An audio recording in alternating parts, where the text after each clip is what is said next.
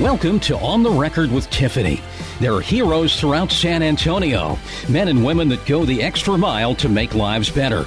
During the next hour, you'll be inspired as we introduce you to these unsung heroes. And now, here's your host, Tiffany Jones-Smith. And we're back for another episode of On the Record with Tiffany, and I have my special guest, Dr. Williams. Hello. Luana James Clausen, and Deborah Jarman. So my panel of ladies today, we're going to discuss what's going on with our new climate in our country. What do you see as where we go from here? I'm going to ask you first, Luana, with in terms of economics, because we see the numbers going up with COVID-19. And we also know, this has had a huge negative impact on everyone economically, but especially in Black and brown neighborhoods. We've seen a large number of jobs and businesses close. So can you speak to that?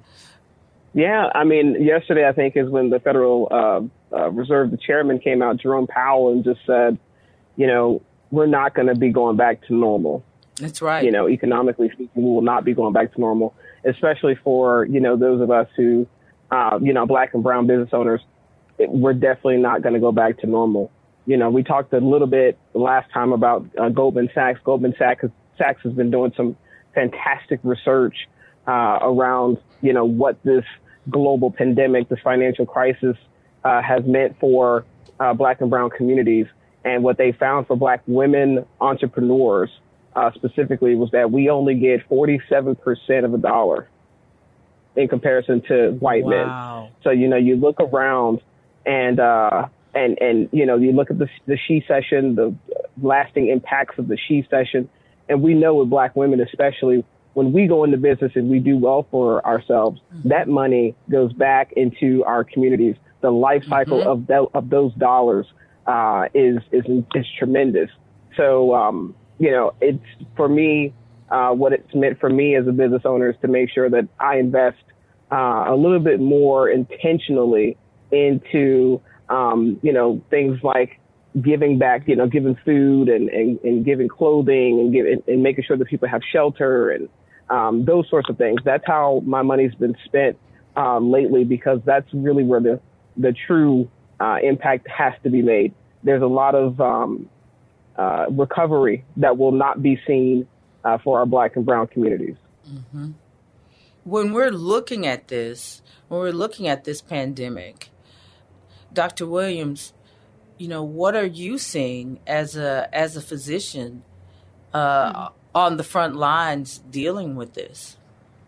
Well, just briefly, I wanted to kind of touch on what Luana was saying. I'm also a business owner, so I invest in real estate, and absolutely, I think the thing that's been so helpful for my rental properties is making sure that I access the cities. There's a lot of programs that people don't know about. Most of my properties are on the east side, west side, affecting, disproportionately Black and brown people, and using the city's resources to really make sure that they know that they're supported and that there's help out there. But I digress. Medically speaking, and I'm sorry, Tiffany, your question was from a medical perspective? Yes. What are you seeing? Because tell our audience a little bit about what you've been working with. I thought you were working with COVID-19 and So I started off an effort of doing testing, community-based testing with something called COVID-SA. To be honest, I had a kind of a bad accident in May, and so I haven't continued with that testing. But what I'm seeing in the communities is that the testing started off in areas in which were more affluent. And so point being is that now I think the bigger problem, and we talked about this a little bit this morning, Tiffany, is that the testing and the resources, I think, aren't going to the communities that are being most affected. And it's a problem. Mm-hmm. And I wish I had a solution for it, but it's definitely a problem. And kind of, what you were saying earlier, distrust of the system, I'm sure that's probably playing a role in it. But really, the testing is occurring in places higher socioeconomic places, and Right. kind of these other communities are being ignored. It is disheartening when you think about that, because the testing is occurring in higher socioeconomic communities, while at the same time, the people that are being hit the hardest are in the lower socioeconomic communities. I mean, once again, the poor, we have 140 million poor people in this country, and they are the last to be served. When in a situation like this, they really need to be the first to be served, because they are the most disadvantaged. They are the most at risk. That the poor population, we're talking about a prevalence of 1 in 3 would have some form of diabetes, have diabetes and don't know that they have it. 1 in 3 have some stage of kidney disease and don't know that they have it. I mean, they have these incredibly high numbers of a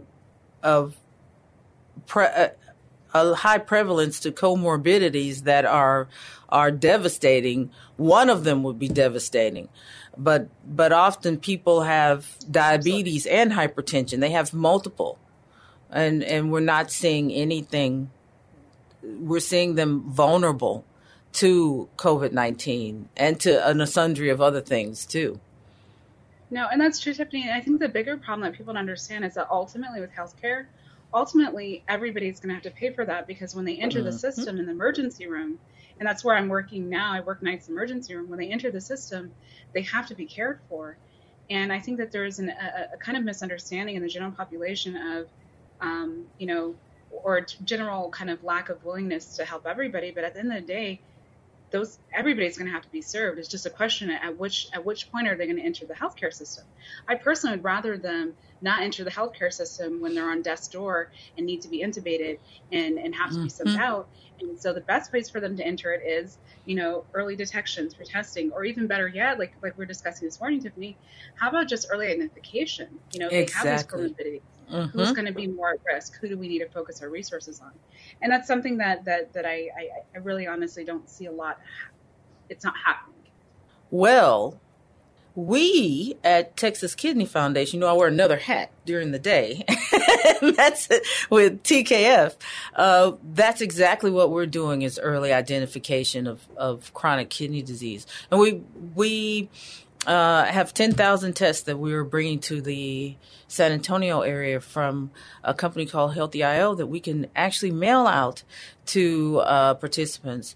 And they can take the test at home, upload the results on their phone using an app that they simply download, and never come into contact with anyone, and possibly expose themselves to COVID-19, but at the same time identify whether or not they have chronic kidney disease. And then we have drive-up testing, or you can drive up and we can do early identification. And then we also have we created a healthcare stopgap, because we know that people are coming out of the hospital, coming out of trying to deal with a need for healthcare, but they can't afford it. Sometimes they even have co-payments that are just so high that they can't afford it. So we came up with 35 biomarker tests that test your kidney function, general health, diabetes, so that and triglycerides, so that you know where you are. And we do all of that, and you can see one of our medical professionals for $50. So we've thought through the process, and I think a lot of that is because our team, our board, we have a wonderful board, very active, collaborative board that thought about from beginning to end. What does this look like? What is a full continuum of care? There has to be a continuum of care for people. You can't just test somebody, tell them they have a chronic illness, and raise up out, and that's it. So we're doing that, and with our $50 test. That one is through Clinical Pathology Laboratories, another group that we've partnered with. And they have 170 locations across the state of Texas. So we're able to test people in every little nook and cranny of our state so that we know that you at least have an option. We can at least offer an option. And because nobody's coming to rescue us, but we can rescue each other. Luckily, we're at a stage in this world, in this life, as Americans, that we, as African Americans, that we have enough of an infrastructure that we can step out and start rescuing each other.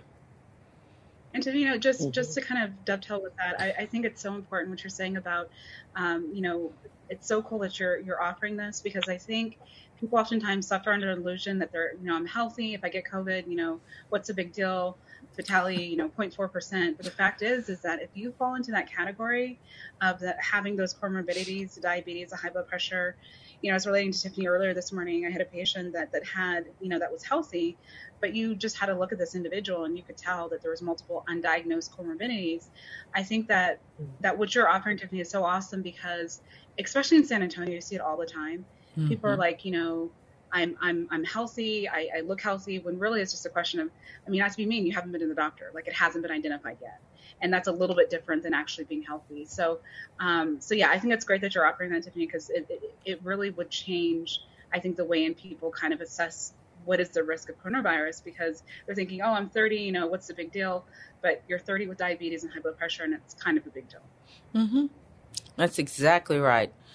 Every time we talk about this and talk about kidney disease, healthcare in general, and look at our community, there's so many comorbidities that are happening in our community, yet the general attitude is kind of nonchalant about it.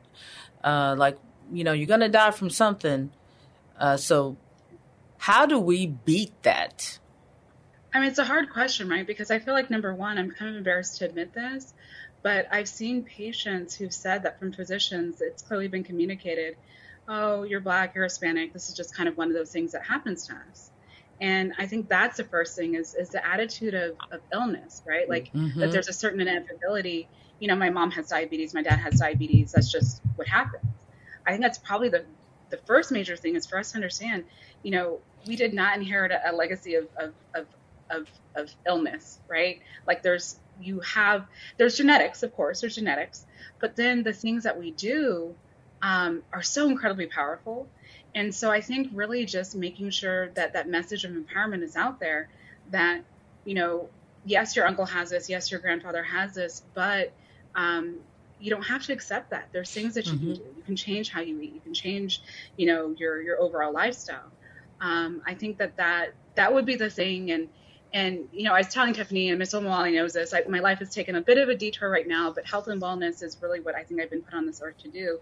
And that is the one thing that I wish for our community, is that we understand that yeah, we don't have to accept these illnesses, You're exactly right, because health and wellness, I think prevention is the way of mitigating all of these diseases that we're dealing with, diabetes, hypertension. We have to do preventative measures, not more therapeutics.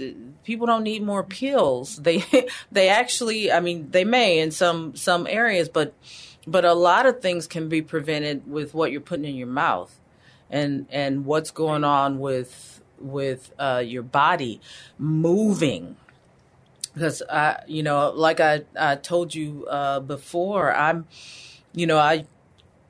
10 years ago, I weighed 340 pounds. I weighed 340 pounds, and I was, I looked like a little stuffed pepper, a cute stuffed pepper, but a stuffed pepper.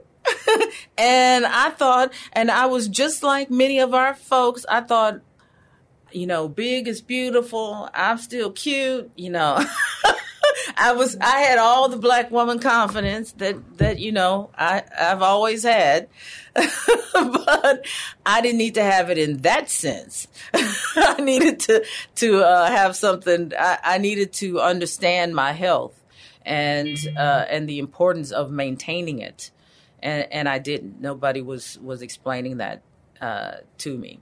I actually had to take a stand for myself and make a difference for myself. Deborah Jarman, the executive director of SACAM. Deborah, can you tell us a little bit about SACAM and then talk to us about the economic impact of the pandemic and what we see today and the response to it? Tiffany, SACAM is the San Antonio African American Community Archive and Museum. We are your primary source for African American history and research for the San Antonio region. Our website is rich with research papers and digital exhibits and virtual discussions, and we're just a call away. So if there's something on there if there is something that you feel is missing or we have not included yet, just give us a call. Our archive will be alive on the website in about 2 weeks, so we're excited about that. So that's the SACAM. And you see LJ, who was our fearless leader, chairman of the board, down there cheering at us, and she set this organization up along with the founders and the hardworking board that started off in operation mode. And all of the people that really believe there was a place for African American history here in San Antonio really worked hard to make it happen. So thank you, LJ, and to all of the hard workers here at SACAM. So I wanted to just piggyback on what LJ said at the onset about the economic impact of COVID-19. And what I want to remind everyone is that yes, it looks bleak, but this is not the first time it has looked like this in this country, and especially for African Americans. So because we know our history, we know that there's hope. When you look at the Harlem Renaissance, right, it started in 1918, and it lasted through the 1930s. That is right smack dab at the beginning of the flu pandemic. You look at Black Wall Street. It was burned to the ground May 29th, I believe it was, of 1921, which means it had to have been there to make an impact, to be threatening, again, during the flu pandemic. What has made African Americans such a resilient people is that, one, we depend on each other to be successful, and that can't stop. We have so many resources that we can provide, just like LJ said at the beginning. As a business owner, she can provide opportunities for employment. She can provide resources for food and things like that. That is what we have historically done, and that is what we have to keep doing. COVID-19 has given us an opportunity to be more resourceful, and that is in our wheelhouse. When I look at, people aren't necessarily eating in restaurants anymore or as much. But look at how many food trucks are up and running. And I'm seeing new African-American food trucks popping up all over the place. I was going down FM 78, and right at FM 78 and Wood Lake Parkway on Saturday, there was a pop-up flea market with the barbecue food truck and everything right there on the corner, and it's drive-through. And I'm like, that's my people. So, and of course the food truck is licensed, and it has been there for a year. But now there are all these 10 by 10, gazebos, and you can drive through and holler at them and say, hey, give me that T-shirt, I'm going to kiss it. That is what we do. We can survive and survive excellently. Is it easy? No. But we have over 400 years of resilience, right? Yeah. So I just want to remind us that even though things may be bleak, we have hope because historically we have survived. Okay, I'm done preaching now. No, but you're so right, because I was reading, like, I was doing the same thing, like looking at history, like what happened in the last pandemic, what happened in the last flu, the Spanish flu of the early 19th century, the early 20th century, and that's exactly what we saw, is that there was the same racial uprising. There were race riots happening, all while a pandemic was occurring, and we managed to make it through that, and we're going to make it through this, and even better than they did back then, because we have real leadership now, and we have a footing and some degree of change that has occurred from then to now. Not to mention the multitude of Texas Freedom Colonies, and we could go on and on and on. We have survived tremendously. Again, I'm not at all making light of the situation. We have work to do. Oh, we do. But we can rise like cream is depending on each other. We've got That's right. to do it. That's right. You know, one of my reasons for calling you guys up this weekend was, like, I was sitting there thinking, one of my favorite parts of history is the Black intelligentsia. That we had this incredible network of people who were thoughtful, Black intellectuals who really did help shape what we were going to do as a people, and fought valiantly to execute around the goals and objectives of the Black intelligentsia. And I thought, you know, I was talking to Dr. Dukes, and I was telling you about that Dr. Williams. I was talking to him, and he was like, I missed that, and we need to bring that back. And I said, okay, because he's always, like, putting me between him and a couple of my other board members that I really adore. They always have some little mission that they're like, hey, we should do this. And then I'm like, oh, okay, well, and I go out and try to figure out how we're going to do it. And I thought about, the first place to start is with Black women and with us, because as we stated earlier, who came in and basically helped this election on both sides of the fence. You saw Black women come in and vote thoughtfully about what would be best for our communities. You see that in how we conduct business. You see that in how we comport ourselves. You know, often I'm the only African-American woman in the room, and I know you all experience the same thing. We shouldn't even have to say that in today's in this day and age. You would think that there would be a lot more of us at the table, but there aren't sometimes.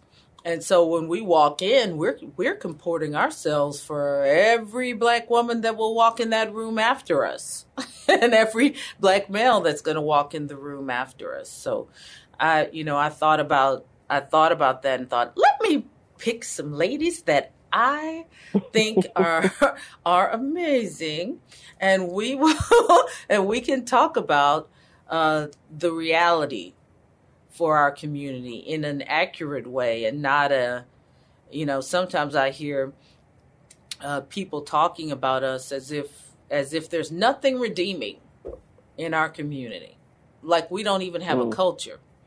when every culture in the world is influenced by our culture.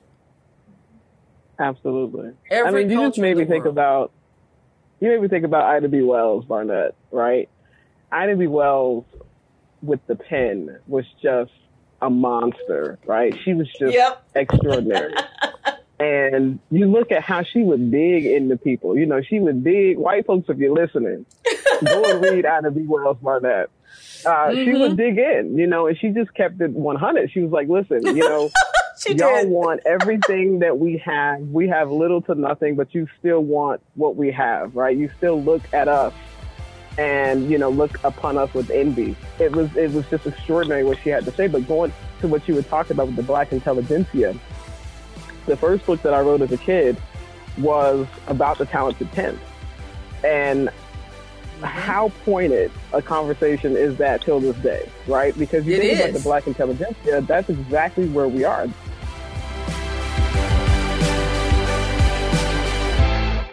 I'm Tiffany Smith, Chief Executive Officer of the Texas Kidney Foundation, and I'm here to talk to you about your kidney health. Health is the most important asset we possess. COVID-19 has exposed the unhealthy nature of our population. 1 in 3 Americans are at risk for chronic kidney disease. In absolute numbers, that translates into about 600,000 San Antonians.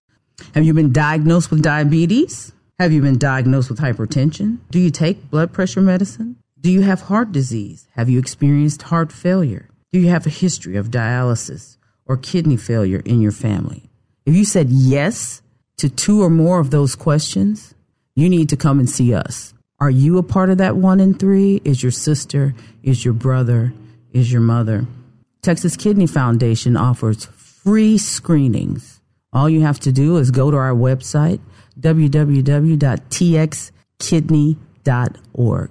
Check out our free screenings. You can either come to our office for an in-office visit, or we can come to you. You can schedule a screening or go to a screening near you.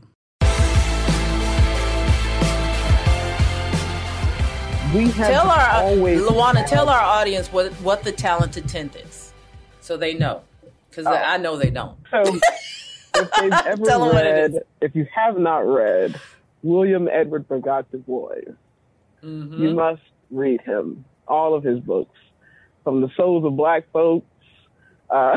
Read all of his books. They're all just masterful. He, in the United States, when you think about American history, we actually recall him and celebrate him as the first American sociologist of our nation, of our great nation. Regardless of color and regardless really of, you know, scholarship, we regard him as our first sociologist.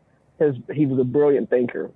And so the Talented Tenth was basically I would call it a theme more than a movement, right. More of a theme regarding just how it is in nature. When people are led, they are usually led by a minority. The majority does not, end up. You don't see democracies, true democracies anywhere in the world. They're, very hard to come by. Why? Because most people have other things that are keeping them from participating civically, right?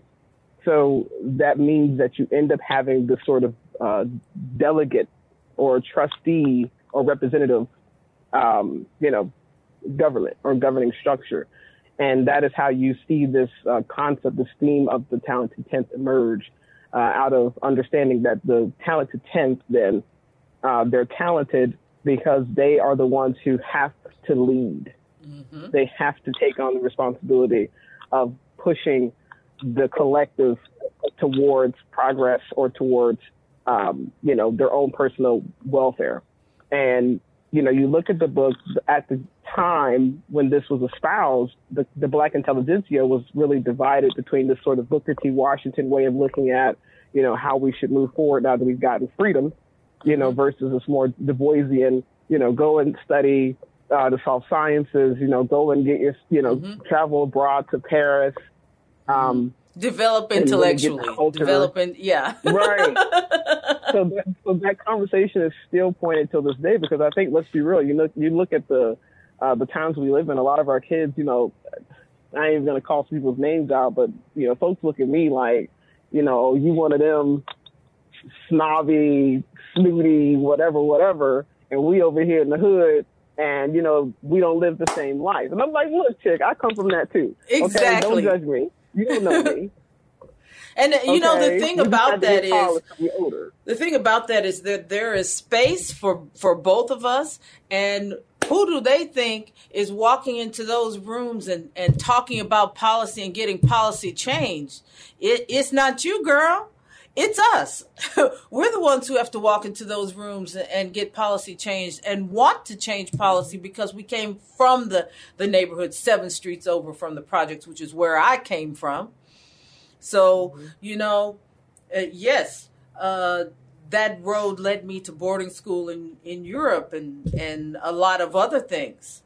But the who I became, who I am fundamentally, was developed right there at 1420 Fairway Street, you know, in my neighborhood. And I will never forget who I am. I won't forget my Cool Cups being sold out the window. I don't forget my Boudin balls and and all the other fun things from my neighborhood and from you know the you know the little community fun places that we had. You know, we played t-ball and all that other stuff, you know, that made me a team player and that made me resourceful about finding, you know, selling candy and everything else so we could raise the money for our uniforms and, you know, just all of the stuff that makes you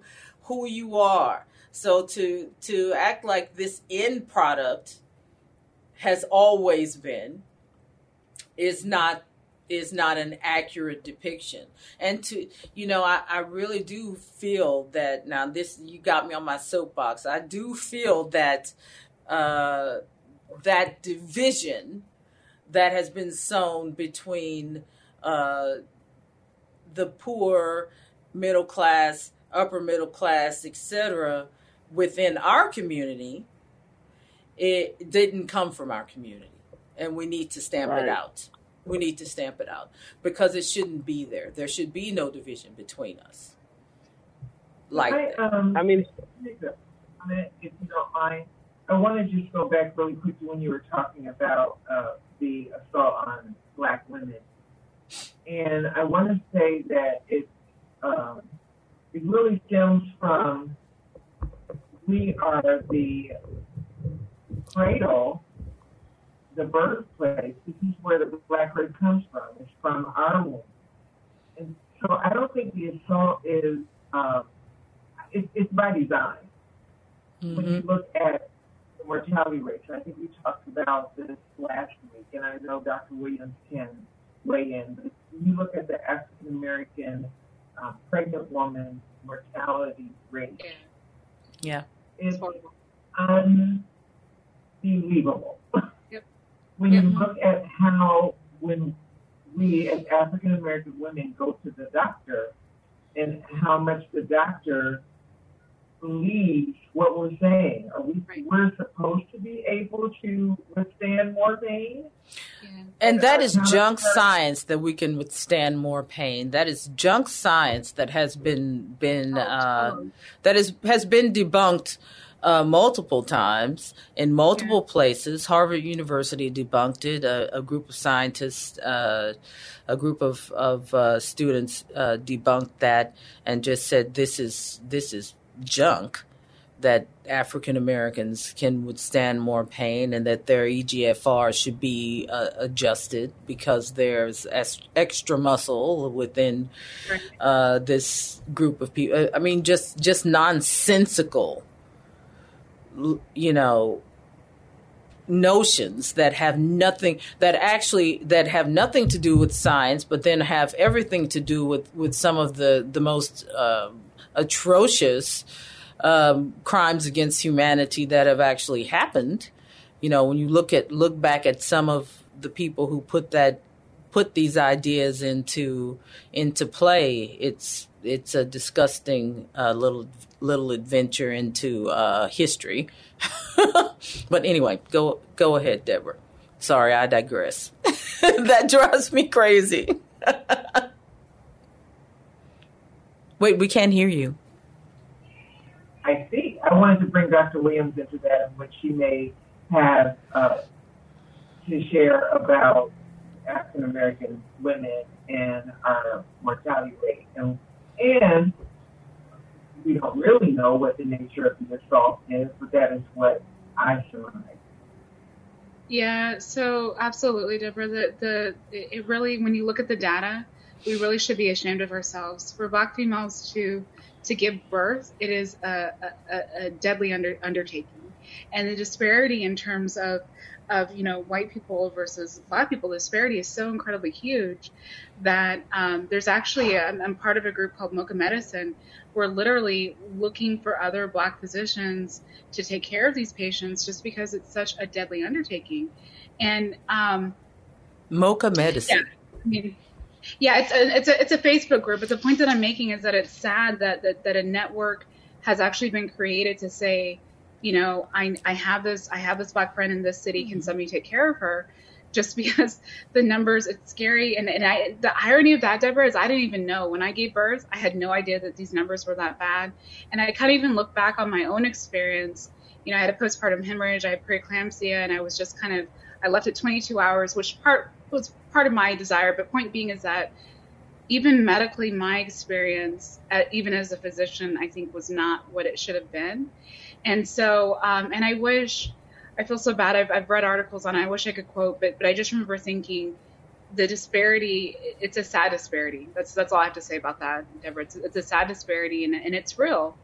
And I also, too, wanted to comment on what Tiffany said earlier, is that the irony of how we're treated in American society, and this might be a little bit of a digression, but the irony of how we're treated in American society is that in a lot of ways, we're often the savior, right? Like the election is a perfect example of that. Mobilizing, I became a deputy registrar so that I could register people to vote because I knew that this election was so important.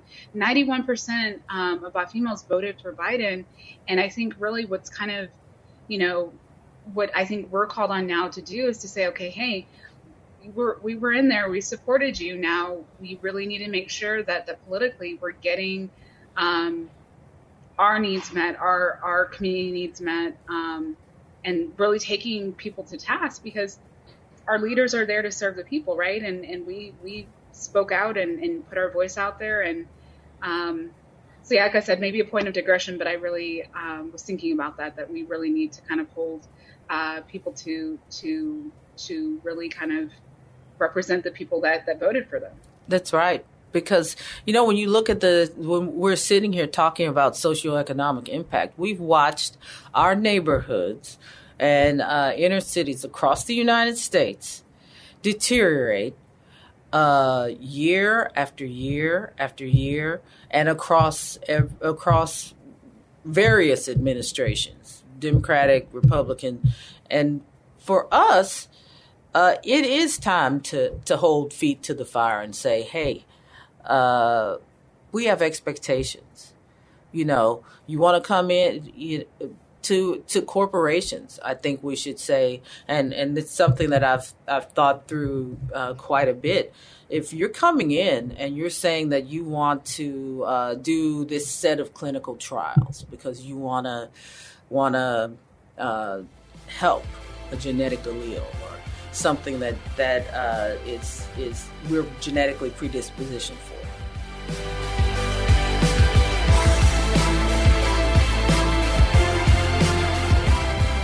I'm Tiffany Smith, Chief Executive Officer of the Texas Kidney Foundation, and I'm here to talk to you about your kidney health. Health is the most important asset we possess. COVID-19 has exposed the unhealthy nature of our population. 1 in 3 Americans are at risk for chronic kidney disease. In absolute numbers, that translates into about 600,000 San Antonians. Have you been diagnosed with diabetes? Have you been diagnosed with hypertension? Do you take blood pressure medicine? Do you have heart disease? Have you experienced heart failure? Do you have a history of dialysis or kidney failure in your family? If you said yes to 2 or more of those questions, you need to come and see us. Are you a part of that 1 in 3? Is your sister? Is your brother? Is your mother? Texas Kidney Foundation offers free screenings. All you have to do is go to our website, www.txkidney.org. Check out our free screenings. You can either come to our office for an in-office visit, or we can come to you. You can schedule a screening or go to a screening near you.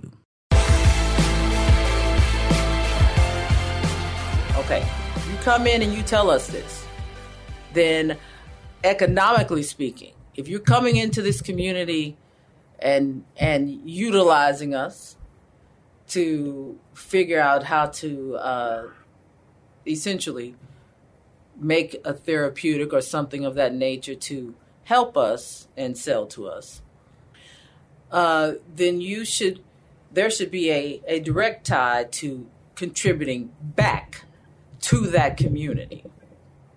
There should be a socioeconomic dividend that is paid to that community, instead of we come in, we learn we learn what's wrong, and then come back and sell you millions of dollars worth of of therapeutics, and you never see, and the community itself does not see a benefit from having contributed their own health and well-being to helping others. I think there should be a tie to that. I don't know how that tie is made, but it should be. The very corporations, et cetera, that are coming in and benefiting from our community should also contribute to it. To the community. I agree. I found a statistic. I just wanted to share this. For women over the age of 30, for Black and American Indian women, the rate was 4 to 5 times higher. The postpartum mortality rate was 4 to 5 times higher. For Black women with at least a college degree, it was 5 times higher than their white counterparts. So basically, 4 to 5 times more likely to die. Which is just, to me, that's mind-boggling. Like, nobody can argue those types of statistics. So kind of sad. But yeah, like, sorry guys, I found that I just wanted to share it. Like those are things that are incredibly important. And Black women should know that. When I remember when my sister-in-law was pregnant with my nephew, doctor told her that she was a geriatric pregnancy, and that she, there were all kinds of standards that she needed to keep. She didn't know that. She was like 33, 34. Yeah. And she had no idea that was considered an old pregnancy. At 33 or 34, and you don't think that, right? But there's so much, like with us, with Black women, that that is what they said. Luana, nobody can hear you. You're on mute. I was like, well, dang.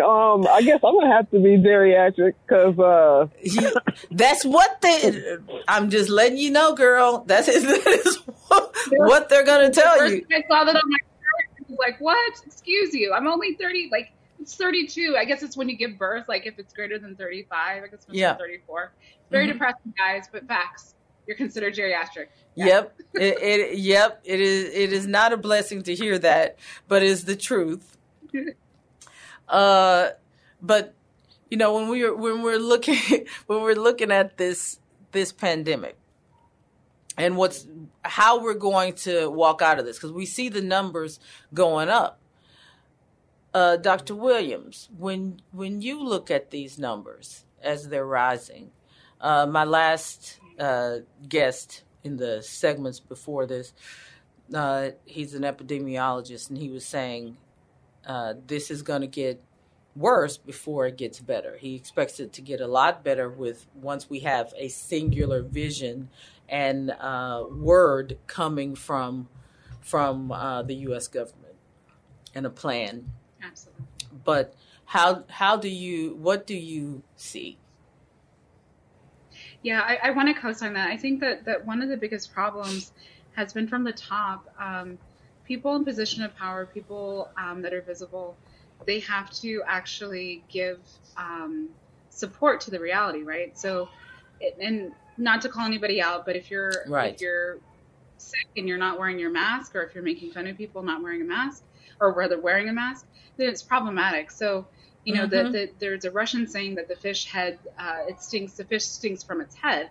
And so really the person on top, the person in charge, has to be the person leading and giving a unified message. And unfortunately, I think really too, guys, the harder thing with that is that the damage has already been done. You know, you look in countries where this thing is better controlled, and it's because there was a unified message from the beginning that if you take these measures, then things will be controlled. And that was never, in my opinion, that was never anything that was pushed out. And so I think that's the first thing that I'm looking for and hoping will come, is that singular message. And Tiffany, I'm sorry, that was your question, right? Like, what do I see in the future? Or yes. What do I? That was my question. I think that's the first thing. I think contact tracing is another thing that could get better. In America, it's always hard, though, because everybody's afraid of Big Brother, right? So contact tracing could be another big thing that I think could go a long way in terms of addressing the pandemic. You know, what do you think, Deborah, when you're looking at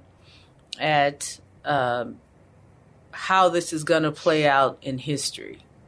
Like when you look at you know, how our response has been, and the fact that this is affecting Black and brown people in such disproportionate numbers, what does that say about us historically? What I hope to gain from this, from a historic perspective, when you go back and you look at the flu pandemic, you don't see really how it affected our communities. There's not much written history on that. So one of the things that we're doing at TAKEM, and I hope we're doing across the globe, is really documenting these are the effects of this pandemic. This is how it affected my family. This is how it affected my community. And again, I have to go back to, and this is how we overcame. Even with the death of so many people, so many loved ones, there is still that resilience, and we will overcome. But we need to talk about it and record it. And you're exactly right. So, are you all doing testimonials? Are y'all? Oh, that's wonderful. So you're archiving all of it. That is amazing. Okay, so TAKEM.org, contact us so you can get your COVID-19 story as a part of history. If you don't tell your story, you're leaving it up to someone else to tell it, or for it to be completely left out of history. Wow, I love that. I'll be contacting you to tell our family story. So, Luana, and I'm going to end with you, Luana. You tell us what you see economically, because there's all this talk about why we shouldn't take more drastic measures to save our population healthcare wise. And every time we hear that discussion, it is always centered around economics. We need to keep businesses open. We need to keep money flowing. You know, my comment is, who can spend money if they're all if a portion of your population is deceased? Like, who are they? Hello. You know, like you have to value human life. I mean, who's going to be in the economy who's left in the economy if you've got a significant percentage of your workforce ill or suffering long-term effects from an illness? That's technology, right? So you look at the markets, Bitcoin, for example, today, another high. We're getting close to the 20-something thousand dollar threshold that we had before. And I did get some units. I had to purchase some Bitcoin units. Just had to let everybody know that had to happen. You can do it on PayPal or eToro. But, when you look at, real quick, because I know we don't have a lot of time, but when you look at where we're going economically, what this means is that we have to force ourselves into emerging technologies. It's very simple. We have to find ways to fill the gaps in terms of delivering in the marketplace. So everything is going to be about emerging technologies. Everybody's investing heavily in tech. That's it. That's the path forward. All right. Well, ladies, we're going to have to leave it there. Thank you. You've been enjoying On the Record with Tiffany. We encourage you to share these stories with friends and family. You can listen to other shows by going to 930amtheanswer.com. And join us next week for On the Record with Tiffany on 930 AM The Answer.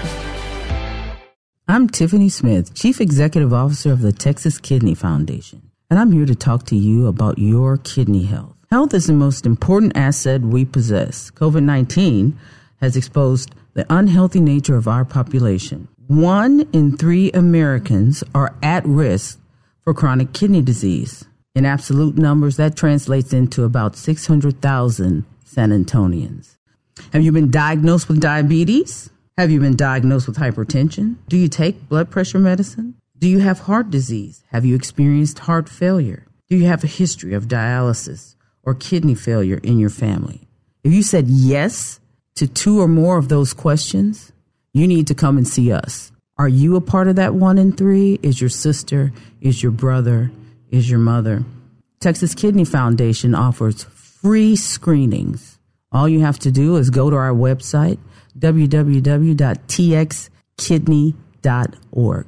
Check out our free screenings. You can either come to our office for an in-office visit, or we can come to you. You can schedule a screening or go to a screening near you.